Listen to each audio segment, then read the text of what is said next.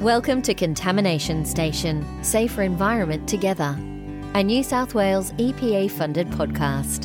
In these episodes, you'll hear from those working to implement contaminated land policies and procedures at the local level. By sharing our stories, frustrations, wins and losses, our aim is for this podcast to become a repository of information that will support those currently working to combat contaminated land and for those yet to come.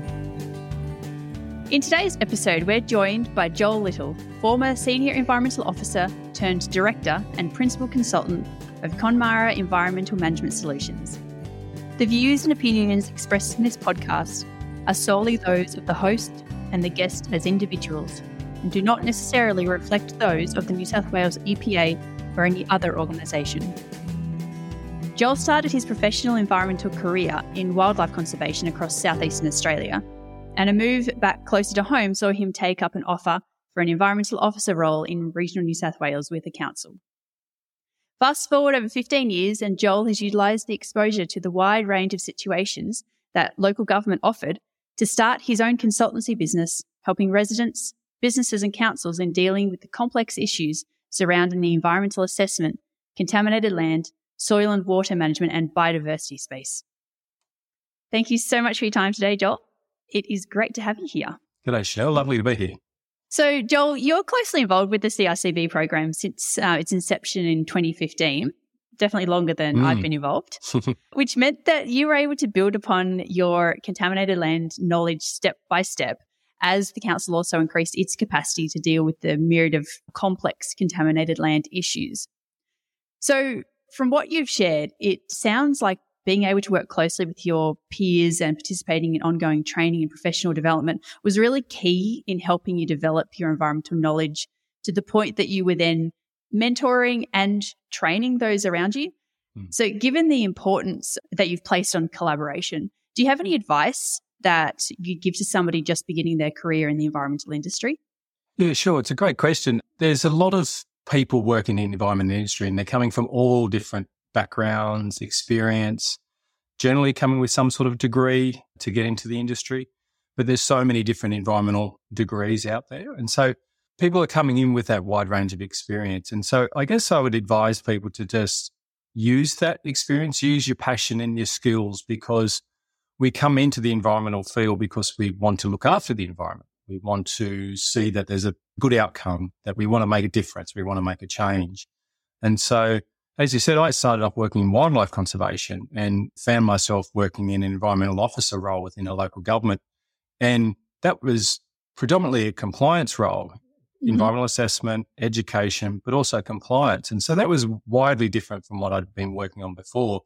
But one of the things that I guess my manager told me then was that the reason why I was employed at that stage was because of my customer service experience, my experience with working with people. And using that environmental experience and using those customer service skills, I was able to grow into that field. And so there's a lot of people working in local government who've been there a very long time. I actually found it quite daunting. Within the first couple of months, I realised there had been people there who started when they were 16 and they were now in their 60s, which is quite scary for me at the time. But there's also an amazing source of information and knowledge there. And so put yourself in those situations around those people. You can learn so much from those people. You can have really good conversations and you don't necessarily have to agree with them all the time, but you can learn from them. And a lot of people have got on-ground knowledge and know the history of things like that. So I found that really good. And that's something I'd recommend to everybody, is to utilize those experiences and to tap into those resources. Also to try and commit to ongoing upskilling and improvement. Don't just sort of sit in there and be comfortable, because the industry changes, the expectations from the community changes. And that's something that I recognize very quickly, is that as soon as you improve something, the community expects another improvement on top of that. So you just have to keep improving on that.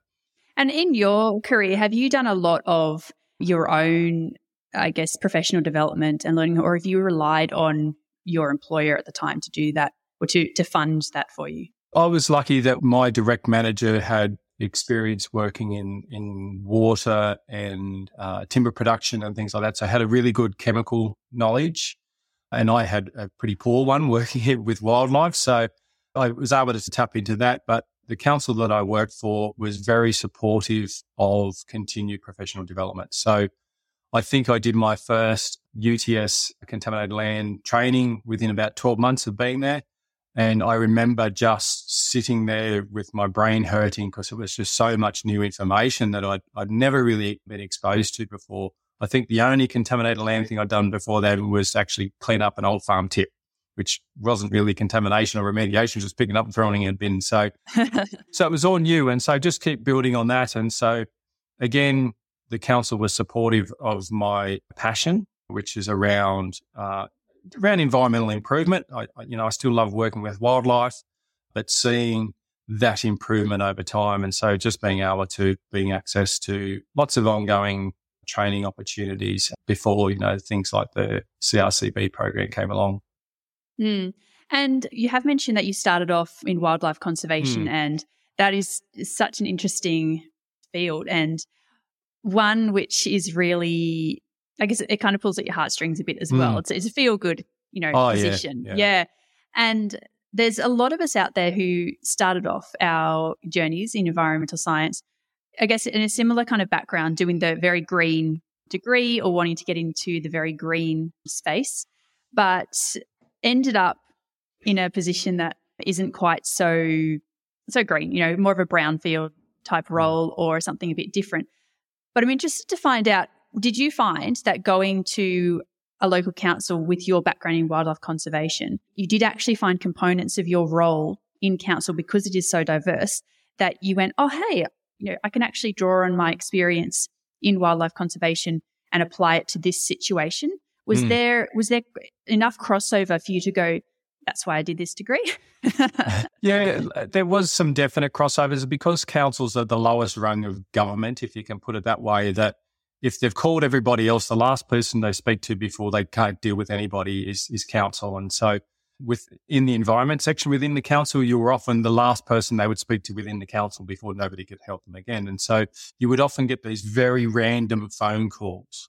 And so working with wildlife, I would get the phone calls about rats or possums in the roof, about pigeons, about possums, all sorts of things like that, which I could utilise quite readily. That was something that I could transfer straight into. Native vegetation, so clearing for development, illegal clearing, that again was sort of in my field.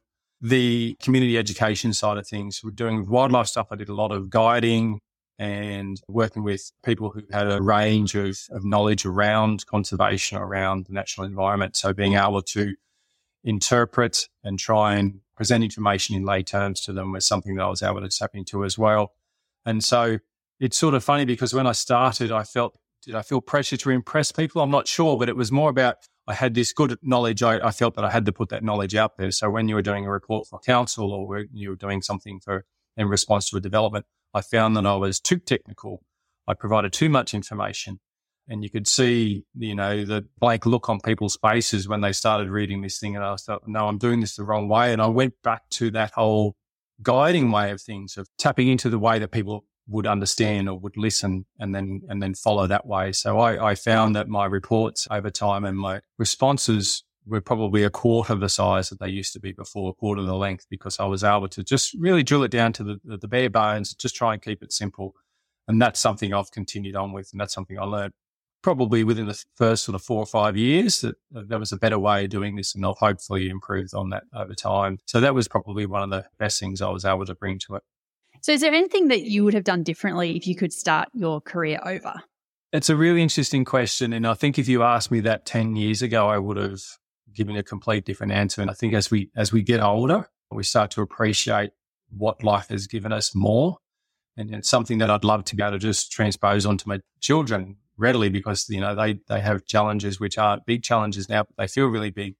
But what I've been able to take is I felt that at first that I was going on the wrong path because I was moving further and further away from my passion, which was in wildlife and things. But I was also put into a situation where not everybody thought the same way that I thought, or believed, or had the same knowledge or understanding or values. And that was a big hit to me because I came from working with wildlife where everybody's passionate about wildlife. When you're working in the field, everybody else has got the same passions as you. To having people that really felt like at first that they didn't care or they had to really be convinced to care. And so that was something that looking back on, that I really knew that was beneficial to me, even though that I thought I'd give it a couple of years, which a lot of people do in councils, think I'll give it 2 or 3 years, and it was there for nearly, I think it was 1 month short of 15 years. Those experiences of working with people who were hard to convince, hard to win over, the managers, the people in different sections within council, the engineers, the developers, the solicitors, the real estate agents, all of these different people who were really against what we were talking about. And really you had the law on your side, but you had to convey that in a way that they understood and then could come around to the best way of doing things. And that's something I really value. And even though I've seen the people who continued in the wildlife industry all the way through, and I think, wow, they're doing some amazing stuff, and that could have been me, I have no regrets from what I've been able to take away. I've met some great people. I've now got a diverse range of experience that I can take that into so many different avenues in my professional career moving forward.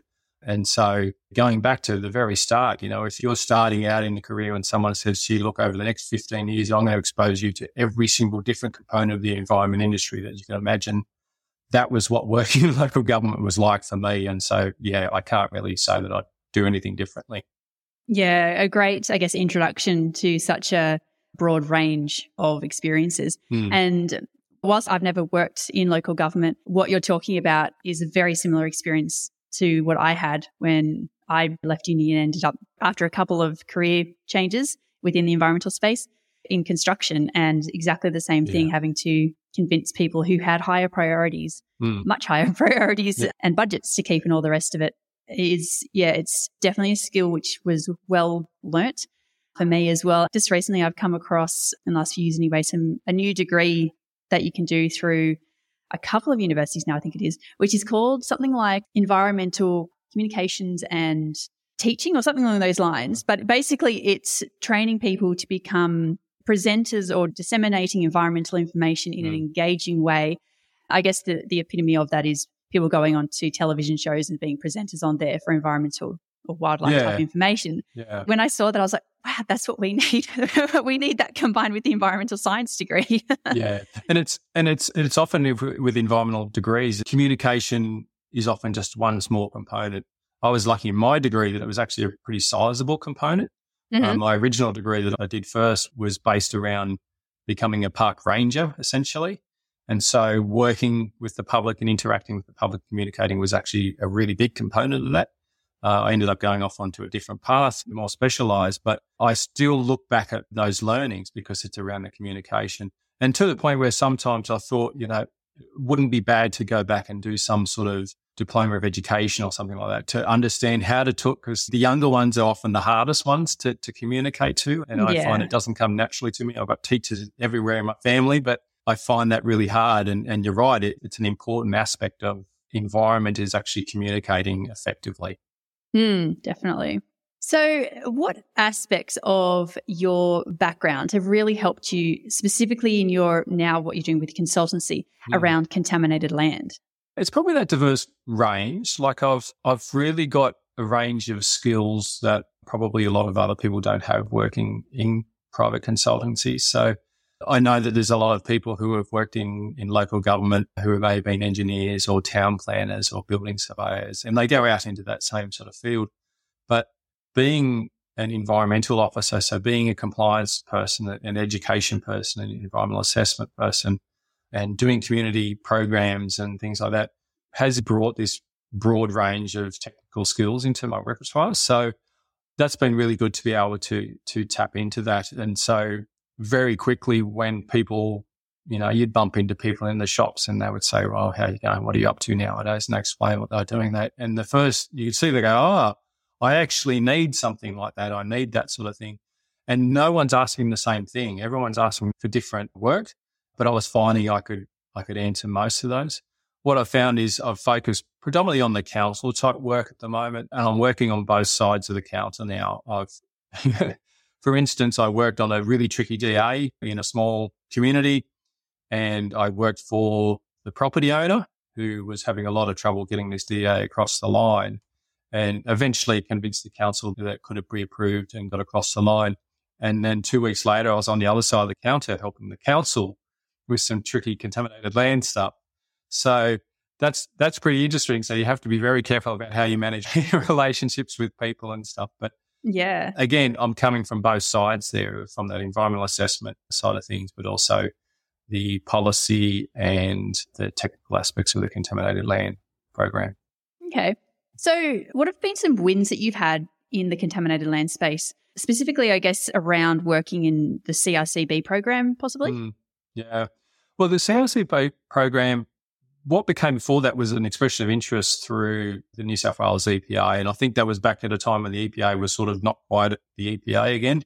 And so it was the New South Wales government, and they were calling out for expressions of interest from councillors who may be interested in a capacity building program.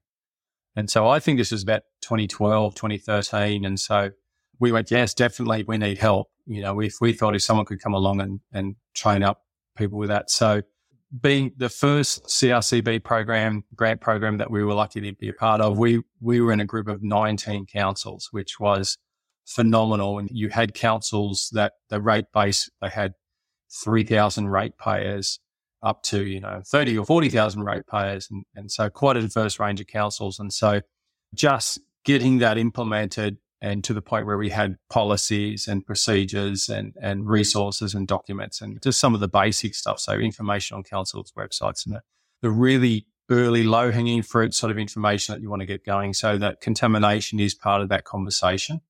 Mm-hmm. And I remember that our project officer back then had a whole bunch of planners and building surveyors in the room.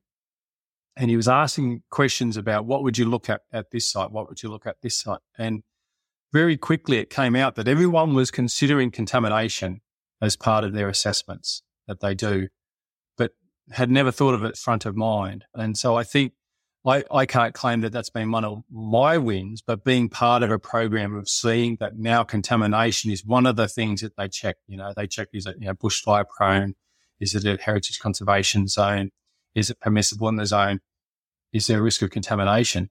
And they do that for biodiversity as well. So it's now one of those things they check straight away within the council. Yeah. And that in itself is a big win, because it means that contamination is a consideration up front, but then it rolls over. So once you've got the policies and procedures and you've implemented that, which takes a lot of work, I can talk about it in 5 seconds like that, but it was probably 2 years worth of work before we'd finally got that momentum going, where the community was on board, the developers understood that if they were doing this, that you would have to do some sort of assessment because it was a brownfield site. But what we were finding, that contamination became a point of discussion and negotiation for the sale of the property, for instance, rather than just being, well, whoever's going to buy it's going to deal with it. It's the buyer beware sort of argument that people might have. And it changed to being, well, hang on, this property's been identified through a register or a land use information system or whatever it might be within the council. I want to know more about that. So the prospective purchasers were having discussions about contamination before they even got close to signing on the dotted line. And that was one of the wins that we had. It was a property that had never really got occupation certificate stage, though there was always weird activities going on. One of those ones where they just keep growing outside the boundary. So you'll come out and there'll be an upside down car on the verge, next to the road. And then there would be a skip bin and there'd be a bunch of pallets, and you go out and tell them to move everything off the road. And then you'd look over the fence and like, oh my gosh, what is going on in there? One of those properties came up for sale. And I think the owner thought, I'm just going to flog it off and it's going to be someone else's problem. But the only person interested in what was being for sale as a junkyard was someone who made them go and tidy it up, do a clean up, remove all the waste, do a prelim site investigation, then a detailed site investigation. And I think once they did the detailed site investigation, they basically negotiated a change in the value of the property based upon how much the remediation was going to cost. And as soon as they purchased the property, it was remediated. They fixed everything that had to be fixed. The occupation certificate was issued and it was done. And that's the win that we were always looking for, is encouraging good development. Any property can be remediated because we know that remediation is just fit for purpose. A lot of people coming from the environmental background is it has to be completely clean. But that was a big challenge for me to get my head around that. But, it's just suitable for the proposed use. And so a lot of these industrial sites, you wouldn't want to put a childcare centre on them. But we were turning them around from pretty horrible sites. And when you were seeing these reports coming in, they weren't good places. And some of them had childcare centres put on them. They actually turned them around so well, especially in the boom that we've seen in regional areas, that there was a need to push out into these areas that were once dumping grounds and things like that in the 30s, 40s, 50s. And so they were cleaning them up and they were turning them into places that were suitable for residential, suitable for childcare facilities and palliative care facilities, and became test cases one after the other of how you can turn around something that was, for those instances, they were tanneries and timber mills and abattoir, and right next to the river, that's where they all went. And it was all perfectly flat ground, so that we knew that there was obviously stuff underground, and we found all sorts of things on the ground, but it was all remediated and it's now perfectly safe for the use that's there. And that's a pretty good outcome. That is a really, really good outcome. Definitely something you should be proud of.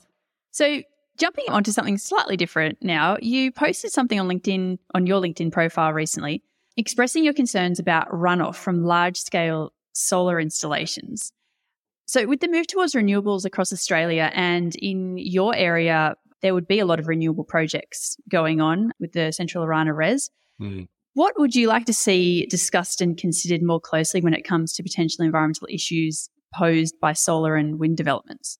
Yeah. So one of the things that my role within council was to look at erosion sediment control plans and soil water management plans. And that was another thing that was just as challenging as contaminated land, was getting that to be an improved focus of development.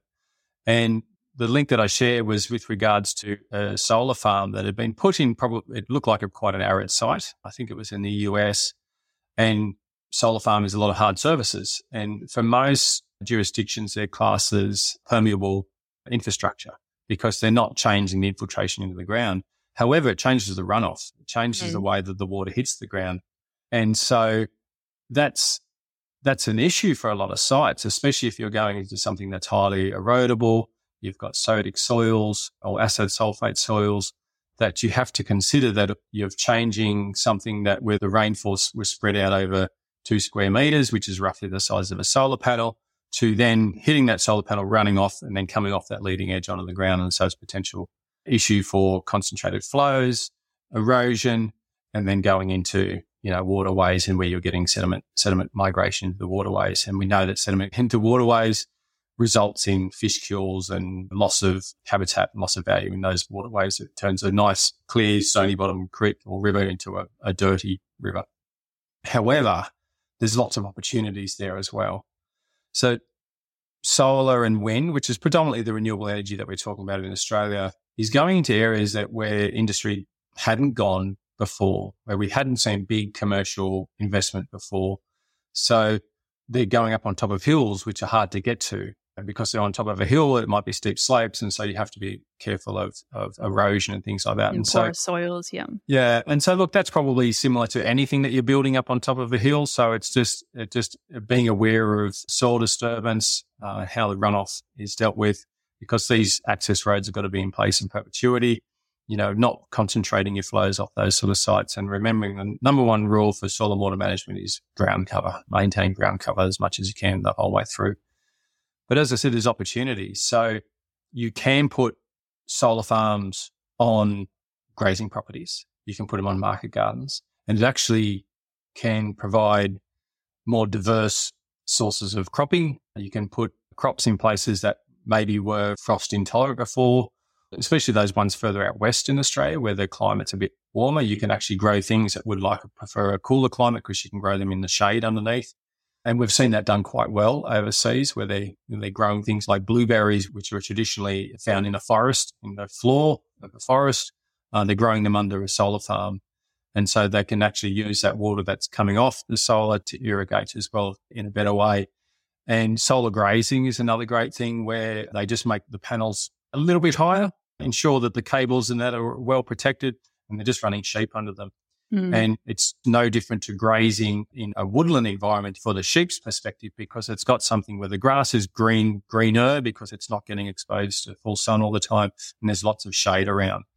And again, coming from that wildlife background, is that if your wildlife are happy, if your animals are happy, they're more productive. So you're more likely to get higher returns of investment from those animals. So there's issues for any development, but there's also opportunities. And so considering those issues and opportunities up front is always what should be done for any development, especially some of those bigger and more complex ones, such as, solar farms and renewable farms.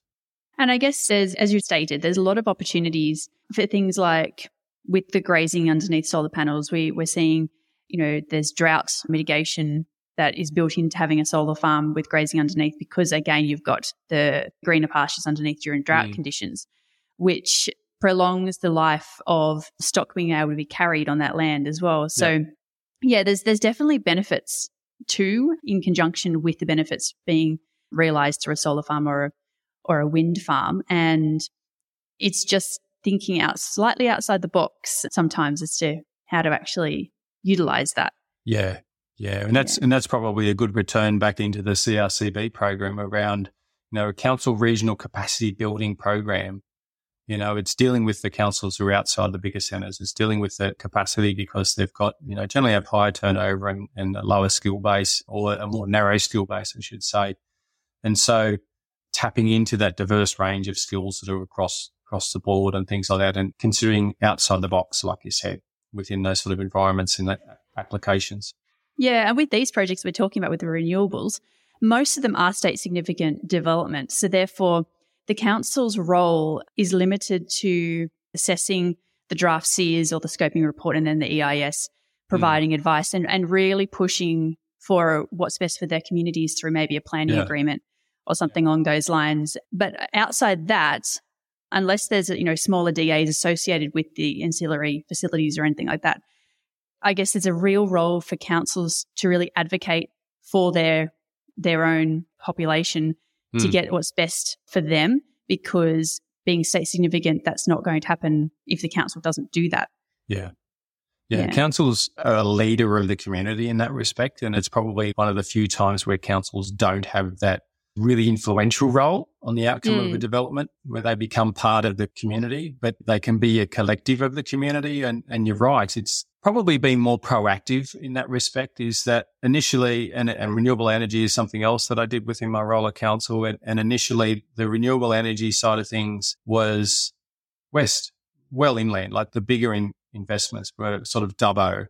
Dubbo was the break-even sort of area because it had a big enough population and good enough solar that the wind farms and the solar farms weren't really coming inland from there. But we've seen with the increased price of energy over time and the dramatic reduction in the cost of panels and wind turbines, it's over 90% reduction or an increase in productivity of those things. They're pushed further and further inland. And so I think in the last sort of 5 years, there was 3 solar farms proposed for around Bathurst, which is near where I'm based. And each one was probably dealt with individually. And so councils do have a role in those areas for a range of things. And it's no different to all the zoning, the master planning that we do for considering how a residential area is going to look over the next 20, 30 years. We should probably be doing that for renewable energy installations and new technology installations as well, because we know that there's places where renewable energy is probably not appropriate if it's going to be removing that productivity, for instance, because really in the end, it's no different to building a shed on the place for 20 or 30 years, so it's lost from productivity. So encouraging renewable energy, such as a solar farm, goes in a way that it can continue to be a mixed use enterprise. Wind farms, we know that aesthetics and amenity and landscapes are really important to communities. So if we've moved into an area because we love the scenery and then all of a sudden there's these huge wind turbines, these turbines are nearly 200 metres tall now on the top of the mountains that we've grown to love, we might oppose to that straight away. And so maybe there's some sort of landscape caveat that we want to have in those areas where we want to push people towards another area, which is the impact is going to be less. And personally, I like wind turbines and solar farms. I've seen them in very interesting places and I like seeing them every time because I know that every one of those is less pollution in the air. It's better air quality for our kids and for our communities and cheaper energy in the end. Yeah, so that I think councils have a role in that, in being a little bit more forward thinking into how we can encourage those sort of things to go in the right place. But also on the other technology side of things, we're moving more and more to, cloud-based servers and data servers and things like that. And so encouraging the infrastructure to be put into a place that you could have a data server in your community, which ensures that you've got a constant, stable network for your businesses, for your communities, because everything's local rather than going back towards Sydney, which is, people have a perception of the cloud being somewhere, but there's sheds around Parramatta, for instance, these huge sheds soaking up lots of energy. And so we're sending all of that back to there. So there's an opportunity for those and tapping into some of those other emerging technologies around batteries, around electric vehicles and things like that. So councils do have a role to play in being proactive in so many places. And most of the time they're very good at doing that because that's what the community wants. It's usually they're only limited by the resources and the staffing capacity. Yeah. Yeah. And I guess they've also got that role to play in working with the other councils that they have borders with, because these large installations of renewable energies often cross council boundaries. And therefore, if the councils are able to talk to each other, they can come up with a better solution for everybody all round. Yeah, rather than operating in isolation. Yeah, sure. Well, thank you very much for being my guest today, Joel. It's been an absolute pleasure. It's been my pleasure too. Thanks, Chanel. That wraps up this episode of Contamination Station. Thanks for listening. You've been listening to Contamination Station, Safer Environment Together, an EPA-funded podcast hosted by Chanel Gleeson-Wiley. We hope you've enjoyed our chat and been inspired to continue working towards a safer environment together. We would love for you to stick around for the next episode. So keep those headphones on, grab another cuppa, and settle in for more insightful stories.